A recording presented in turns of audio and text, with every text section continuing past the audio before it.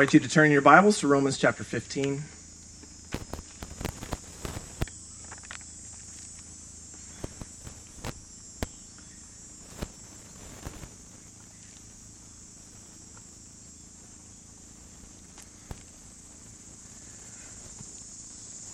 Romans 15. Let me pray. Father, as we come to your word this morning, we pray that you would speak the words into our hearts that we are to learn this morning. I just pray that you would open our eyes, that you would give us wisdom, that you would give us grace through your word. We pray in Christ's name. Amen. I want to read for you Romans 15, verse 30 through the end. Paul says this, I appeal to you, brothers, by our Lord Jesus Christ and by the love of the Spirit, to strive together with me in your prayers to God on my behalf, that I may be delivered from the unbelievers in Judea, and that my service for Jerusalem may be acceptable to the saints, so that by God's will I may come to you with joy and be refreshed in your company. May the God of peace be with you all. Amen. This is kind of rounding out Paul's letter to the Romans, and the end, this chapter 16, where he ends up just final greetings, talking about who is there and who to say hi to and who says hello, etc. And we will study those because they are really important. But here, as he's closing off his letter, he had just finished telling them that he plans to come to see them on his way to Spain, because there's people who have never heard of Christ there, and he needs to go there and reach them with the gospel. But first, he's got this special trek he needs to make back to Jerusalem because the saints are in need there. They're in need. They are poor and needy. And so he's taking a special gift to Jerusalem first. Now in Jerusalem, he has both friends and enemies. And so he's asking, interestingly enough, we just covered this section 22 through 29, where he's talking about this journey he's going to take to Jerusalem. And he says, but on my journey to Spain, as I come by way of you, I'm asking for support. He was petitioning support from them for his journey to Spain, but he didn't ask about Jerusalem. But now he's petitioning prayers.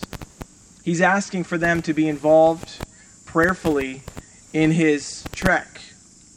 And not just asking, say if you happen to think of me, then pray for me. Instead, he says, I appeal to you, I urge you, I beg you, I implore you, brothers, strive with me in prayer. Not just pray for me if you think about it, but I beg you. I call you, brothers, by our Lord Jesus Christ and by the love of the Spirit, to strive together with me in your prayers to God on my behalf. Amazingly, this appeal is a strong word. It is a calling of soldiers to arms with you. It is a come into the battle with me. It is calling up the teammates to join in. It is not just someone sitting on the sidelines, someone saying, well, here's an optional thing, but no, I beg you, I urge you, I need your help, and I need it in prayer. He is inviting them to participate. Those at this church in Rome, who he had never met personally, he was inviting them to participate on his journey to Jerusalem. And the way they would participate, here he's not asking them to participate financially. He's asking them to participate prayerfully. He's urging them to participate, to join in with him on this mission. And the amazing thing is, when you are asked by someone to participate in praying with them, you also get to participate in celebrating with them when the prayers are answered. When you see what God has done, when you see what God is doing, since you have participated, you are more invested in your heart. You get to rejoice also. That's the great benefit of participating in prayer with others. And especially the more invested you are, the more joyous you will be when you see what God has done. So he's inviting them, he's urging them to participate in prayer and therefore benefit joy. But also to participate in prayer is to call people into trusting God. He's inviting them to trust God more and more. And it's interesting because he gives two foundational reasons to these people who he calls brothers. He reminds them who they are. Even as he's imploring them and begging them and urging them to pray with him, he calls them brothers or brothers and sisters. The word is not just specific to men. It's those in the faith. Brothers, my family, who I have yet never met, but you are one with me. Join me. It reminds them of their identity. They are brothers and sisters in the Lord. They are with him in one family. They ought to be with him in his mission, with him in prayer. And having that reminder of the brotherhood, the family, they also have that reminder of the duty that we have to one another. If you read through the New Testament, you cannot escape the words one another. You cannot escape it. A person who says they can be a solo Christian out on their own has never read their Bible. It is impossible to be a solo Christian. You are saved into a community, into a body, into a building, into a priesthood. You are never alone. And so Paul's reminding them as he calls them brothers and sisters, my family. I implore you to join in your duty to care for one another. Not just me, but those saints in Jerusalem who are at need. I'm calling you to remember, brothers, that you ought to bear one another's burdens. And he says, right now I have a burden, so I'm urging you. I'm asking you to help carry my burden. My burden is this trip to Jerusalem that I'm about to take. And it's not just a trip, and he doesn't just ask for travel mercies, safety on his car ride. He's asking for two specific things, he mentions. He's calling them out of inaction, though. Perhaps they weren't praying, or they didn't. I'm sure they would have thought to pray for him on this journey. But he's calling them out of inaction. When's the last time you felt called to action? Whether it was by someone, by your church, by your reading of Scripture, by your time in prayer. When has you felt called to action? When have you felt urged to pray? And not just this like, oh, I think I ought to pray for someone, but someone's implored you to pray for them. When's the last time you have participated in prayer for someone else, with someone else? Oftentimes our prayer lives end up very self-focused because we know our needs. And that's great. And it's good. We know God meets our needs, and we're told to bring our needs to God. Cast your burden on him because he cares for you. But others have burdens too. And we ought to bear those burdens. And if we can't bear them physically or emotionally, we bear them by bringing them to the Lord in prayer with just as much heart and investment as the very person, our brother and sister who has the burden.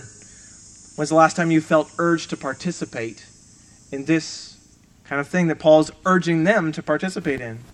When have you felt called or driven, like Paul's ambition he mentions earlier in this chapter? He had an ambition to go and preach the gospel to the unreached, those who'd never heard of Jesus. And then he's urging people to join him on that mission financially, because they couldn't go.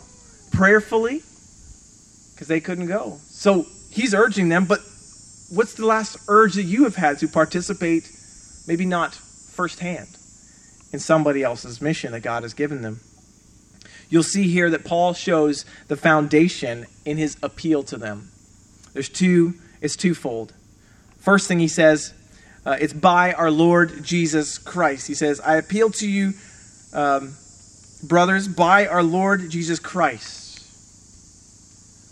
Or the CSB says through Jesus, or King James says for the Lord Jesus' sake. By our Lord Jesus Christ, I appeal to you. And it's interesting because that can be taken a number of ways. It's by Christ's authority, I appeal to you to participate. By Christ, who is our Lord. Our Lord, he says it. Our Lord Jesus, I'm appealing to you. Or it's by what Christ has done in you. If Christ has so transformed you, I urge you to participate in what he is doing. I urge you by our Lord Jesus. And so think about, it's interesting how, in the Bible where you come across the names of Jesus, I guess, or how he's titled in certain areas, and maybe you don't think much of it when you're reading through quickly. But here, Paul specifies that he is the Lord, and not just the Lord, but our Lord. Our Lord Jesus Christ. Lordship, authority. It's allegiance to this Lord Jesus Christ. Our Lord has our allegiance. And so if Paul says that I am doing the Lord's work and I am taking this to the Lord's people, it is by our Lord, under his authority, that I implore you, I appeal to you, I urge you to participate. It's by his authority. So you have a duty to bear one another's burdens. You have a duty to obey Christ. And Paul's following many of the commands that God has given him. Specifically, in his conversion, Jesus himself told Paul, right, that he would not only suffer for the sake of the gospel, but he would be an instrument, his chosen instrument, to take the gospel to the unreached. It's directly from our Lord Jesus Christ. Under his authority, we say, yes, Lord. Yes, Lord. And so Paul says, I'm appealing to you by our Lord. I'm appealing by his authority into your life. Is he your Lord? That I'm appealing to you by him. And it's interesting because you note in this, even this very verse, we have both the person of Christ and the person of the Holy Spirit, which comes next. But to the Lord is also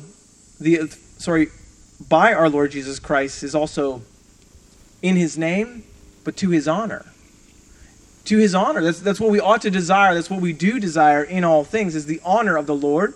So Paul's saying, by him and for his name's sake, let's honor him in all that we do in joining this time in prayer together. As we pray, we honor Christ. And as we pray with others, we honor Christ, because as we pray, we admit we need him. We admit our dependence upon him. We admit that we are humble and broken without him. And so Paul says, I appeal to you by Christ, that we might honor Christ by showing our need of him. I'm showing you my need of him. I'm laying bare before you that I have a great need on this journey. Would you lay bare your hearts as well? Would you come before our Lord Jesus and honor him by showing your utter dependence on him in this time of prayer? Because it's our admission of need, but prayer is also our admission of God's power and God's ability to do something. We're appealing to God's love for the mission, for where he's going, for what he's doing. But it's not only by our Lord Jesus, he says, I appeal to you by, but also by the love of the Spirit. So by authority and by affection.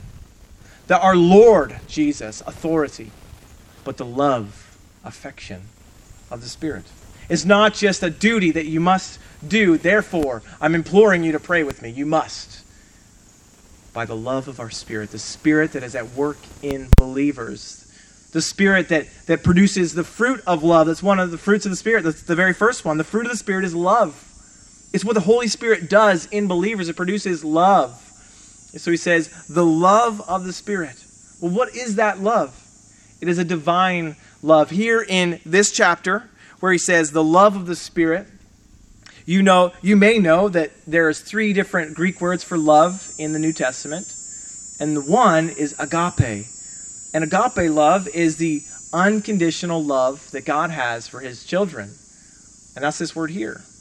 It's God's love. He appeals to you by the love of the Spirit that Spirit does work in us. Because earlier in Romans, in chapter 5, verse 5, he says, God's love has been poured into our hearts through the Holy Spirit, who he has given to us. So God's love, that unconditional love, that love that says, well, it doesn't matter if you've offended me, I'm going to sacrifice for you. It doesn't matter if you respond to me the way I want you to, I'm going to love you and sacrifice and give to you.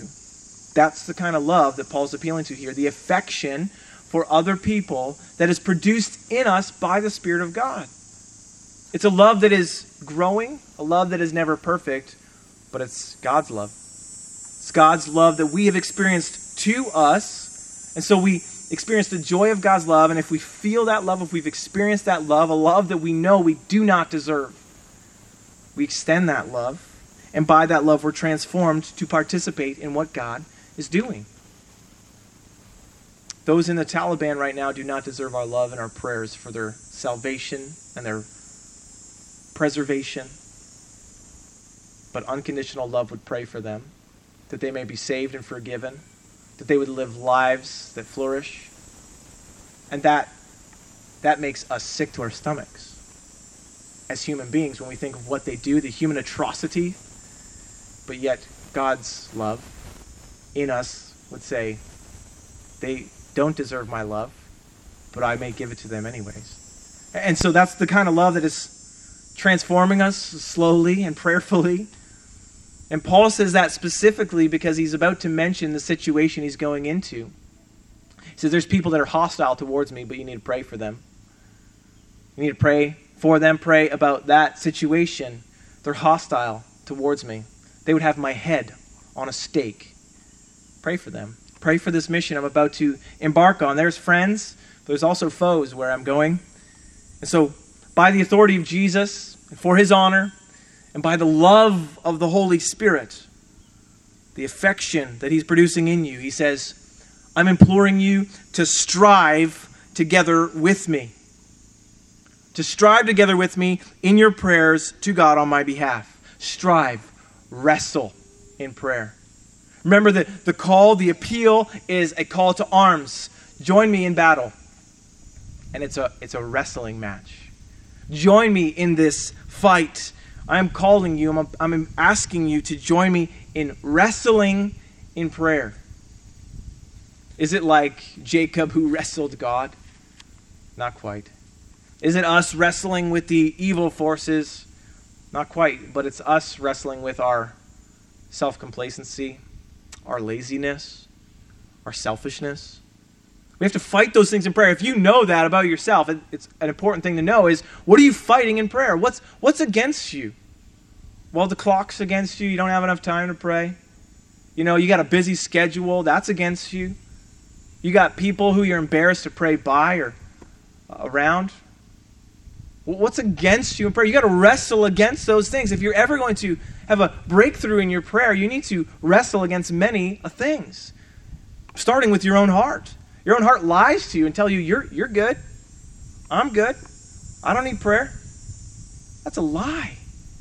And so we need to wrestle first off in our own hearts if we're ever going to pray. And we're going to be invested in prayer. And we're going to wrestle in prayer. Paul says, strive together with me in your prayers to God. Wrestle in your prayers. Don't just take my name and put it on a list and say, bless Paul, in Jesus' name, amen. Oftentimes, we may do that, right? We have a whole list of people. We got 500 people on our list, and so we just think, bless so-and-so, or just be with them. That's not wrestling in prayer on their behalf. It's not like you trying to fight off what they feel the burden of. You wrestling with this big, heavy thing they feel. Are you wrestling in prayer with Paul, with friends, with family? Are you wrestling? Are you striving? Are you putting forth the energy and effort it takes? Because naturally we don't want to do that. We just want to enjoy our time and get through life and try to manage our time wisely, and if we can fit in prayer, we do. But it's important, if you do make time for prayer, to wrestle in prayer. Sometimes we try to accomplish too much in our prayer. We got a list. My list of prayer requests is a mile long. And do I try to take that to the Lord every time and I wrestle with every person? Well, no, I'd be there for 24 hours. But it doesn't mean I can't wrestle for one or two of those requests. Really wrestle. Really trust God. Really go say, I'm taking this to battle.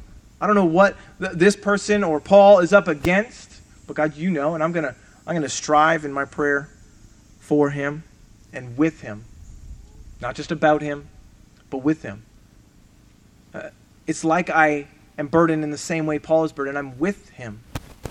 Like, imagine if you were about to face possibly impending death. If you were going face to face with the Taliban coming to your door, looking to see if you have a Bible, and if you do, they're going to shoot you in the head.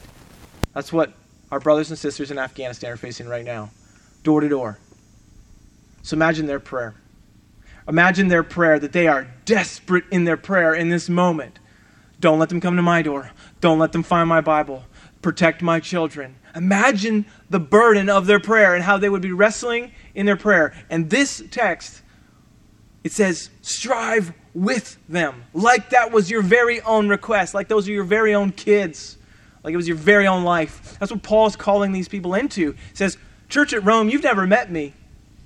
But I'm imploring you, I'm appealing to you to wrestle with me. Not just about me or for me, but come alongside me and carry this burden to God.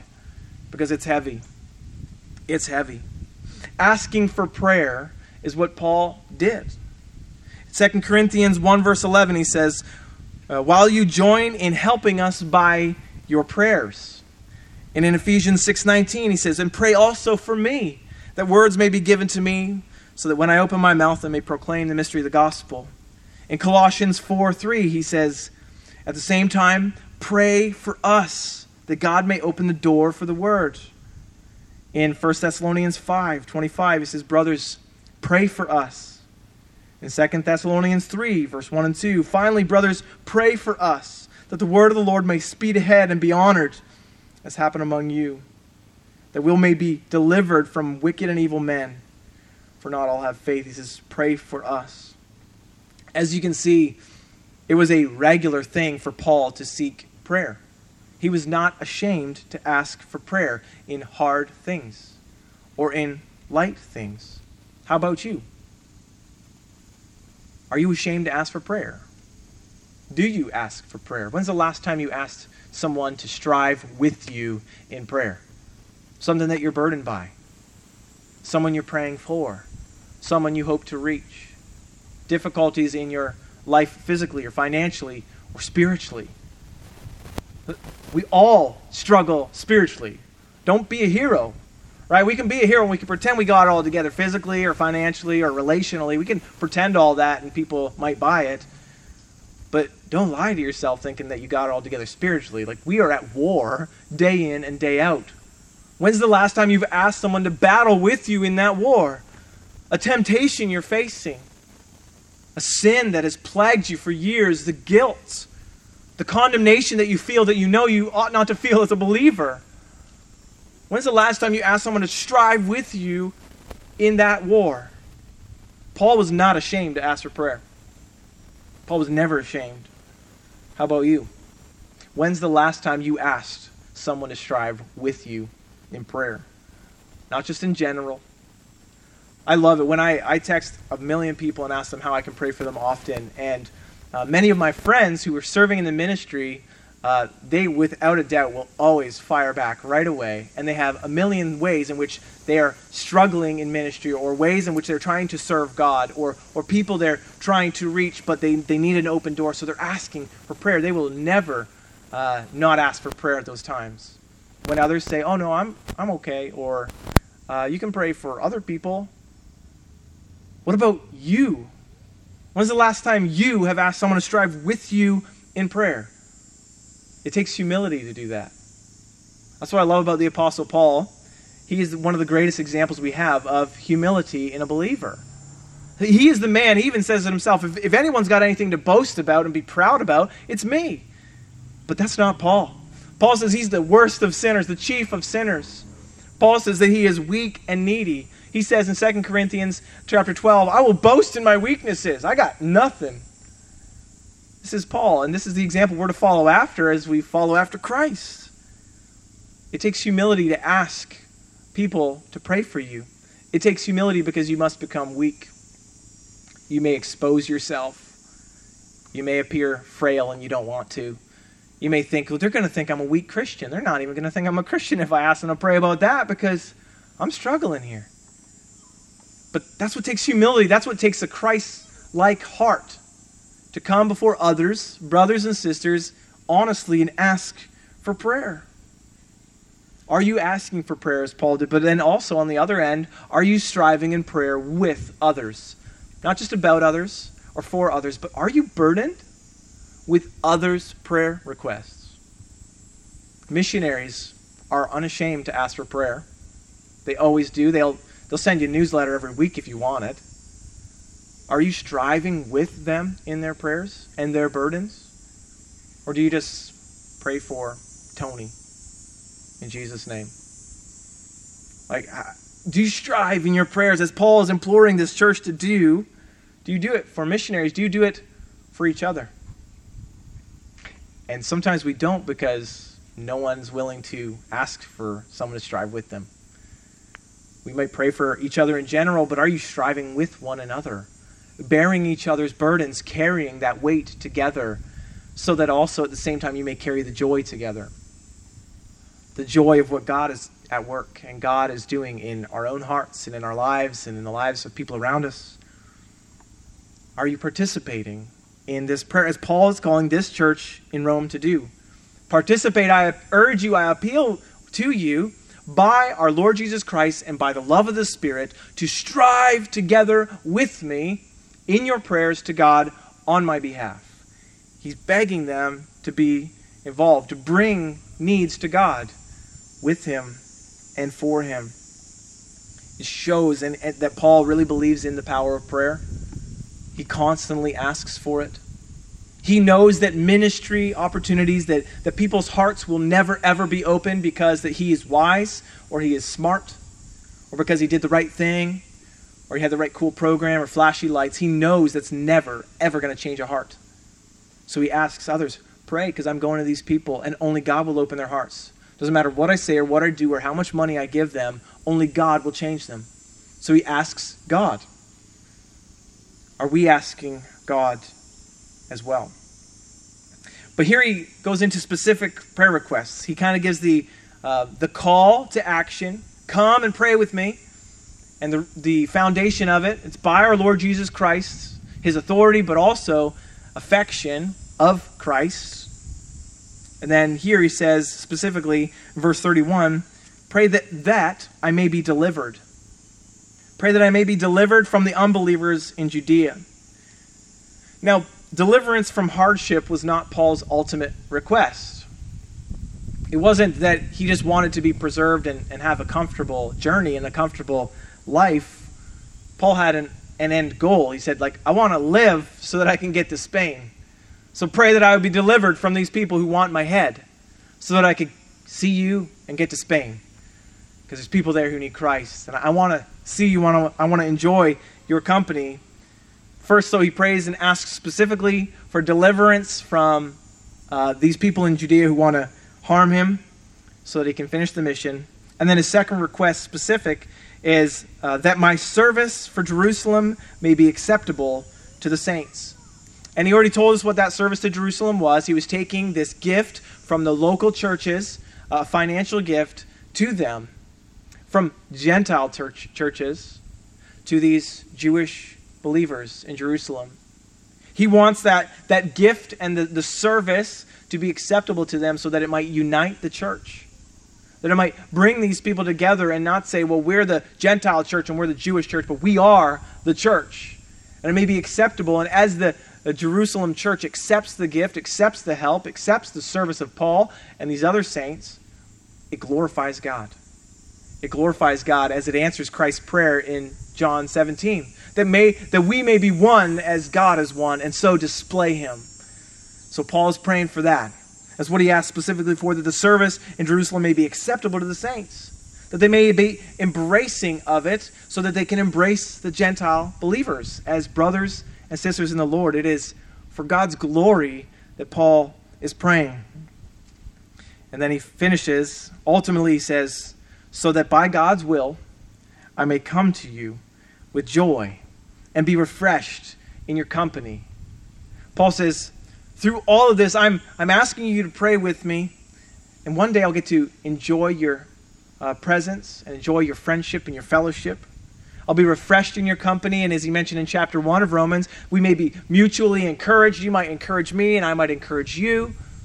He says, I want that to be God's will.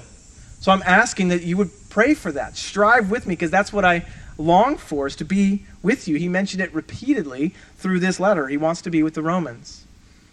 But it's only in passing. It's only on way to finish the mission in Spain. It's amazing that this is how Paul is calling this church to pray with him. Not just for him or about him, but with him. So then let us be people who take this example of Paul and not be ashamed to ask for prayer in our personal lives, in our striving after our own sanctification, the things that we need work on in our spiritual life, ask others to join you in praying. Ask others to join you in praying on the mission that you feel the ambition that God has given you. It's to a certain demographic or a certain person or a certain place that you must go. You have a burden that God has given you. So ask others to strive with you in praying about that. To strive with you in supporting you financially, but more so prayerfully. Paul never asked the Romans to support this mission. He asked them to pray for it. To pray for it. Paul prioritized prayer in ministry. Do we prioritize prayer in our lives? God is at work in our prayer lives. Sometimes it is a dry season. Sometimes it is a season that is flourishing. But you know what?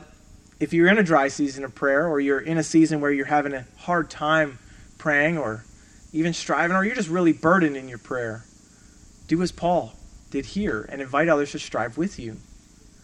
To strive with you. Share the burden and share the joy of prayer. And as we do so, we share glory to God.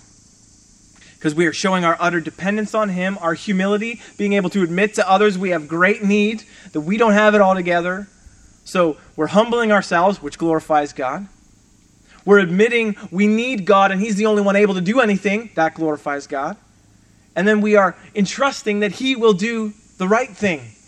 And that glorifies God. So magnify the Lord with me. Let's exalt His name forever.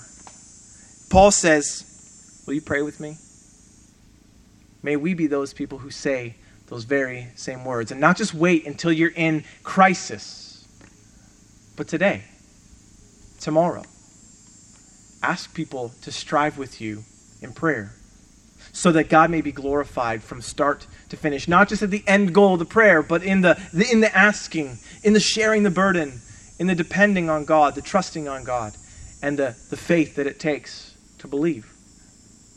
May we share one another's burdens, not just physically or financially, but prayerfully. Let's pray. Father, you are a God who is able. You are able. So let us be people then who come to you, utterly dependent. We cannot change our own hearts, our own affections or inclinations. We cannot change the hearts of those people in Afghanistan who are doing atrocious things even today. But you can, and we trust you for that. We believe you. And so we just ask that you would do such a thing.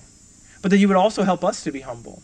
That you would allow us to see how needy we are, how broken we are, how selfish we are. Oh God, we just pray that you would help us to come and to lean on one another, to ask you to pray, to ask each other to pray to you for help. So God, we come now, ask that you would lead us in a way of humility, lead us in a way of sharing in each other's burdens and each other's joy, so that you may be honored and glorified, we pray. In Christ's name, amen.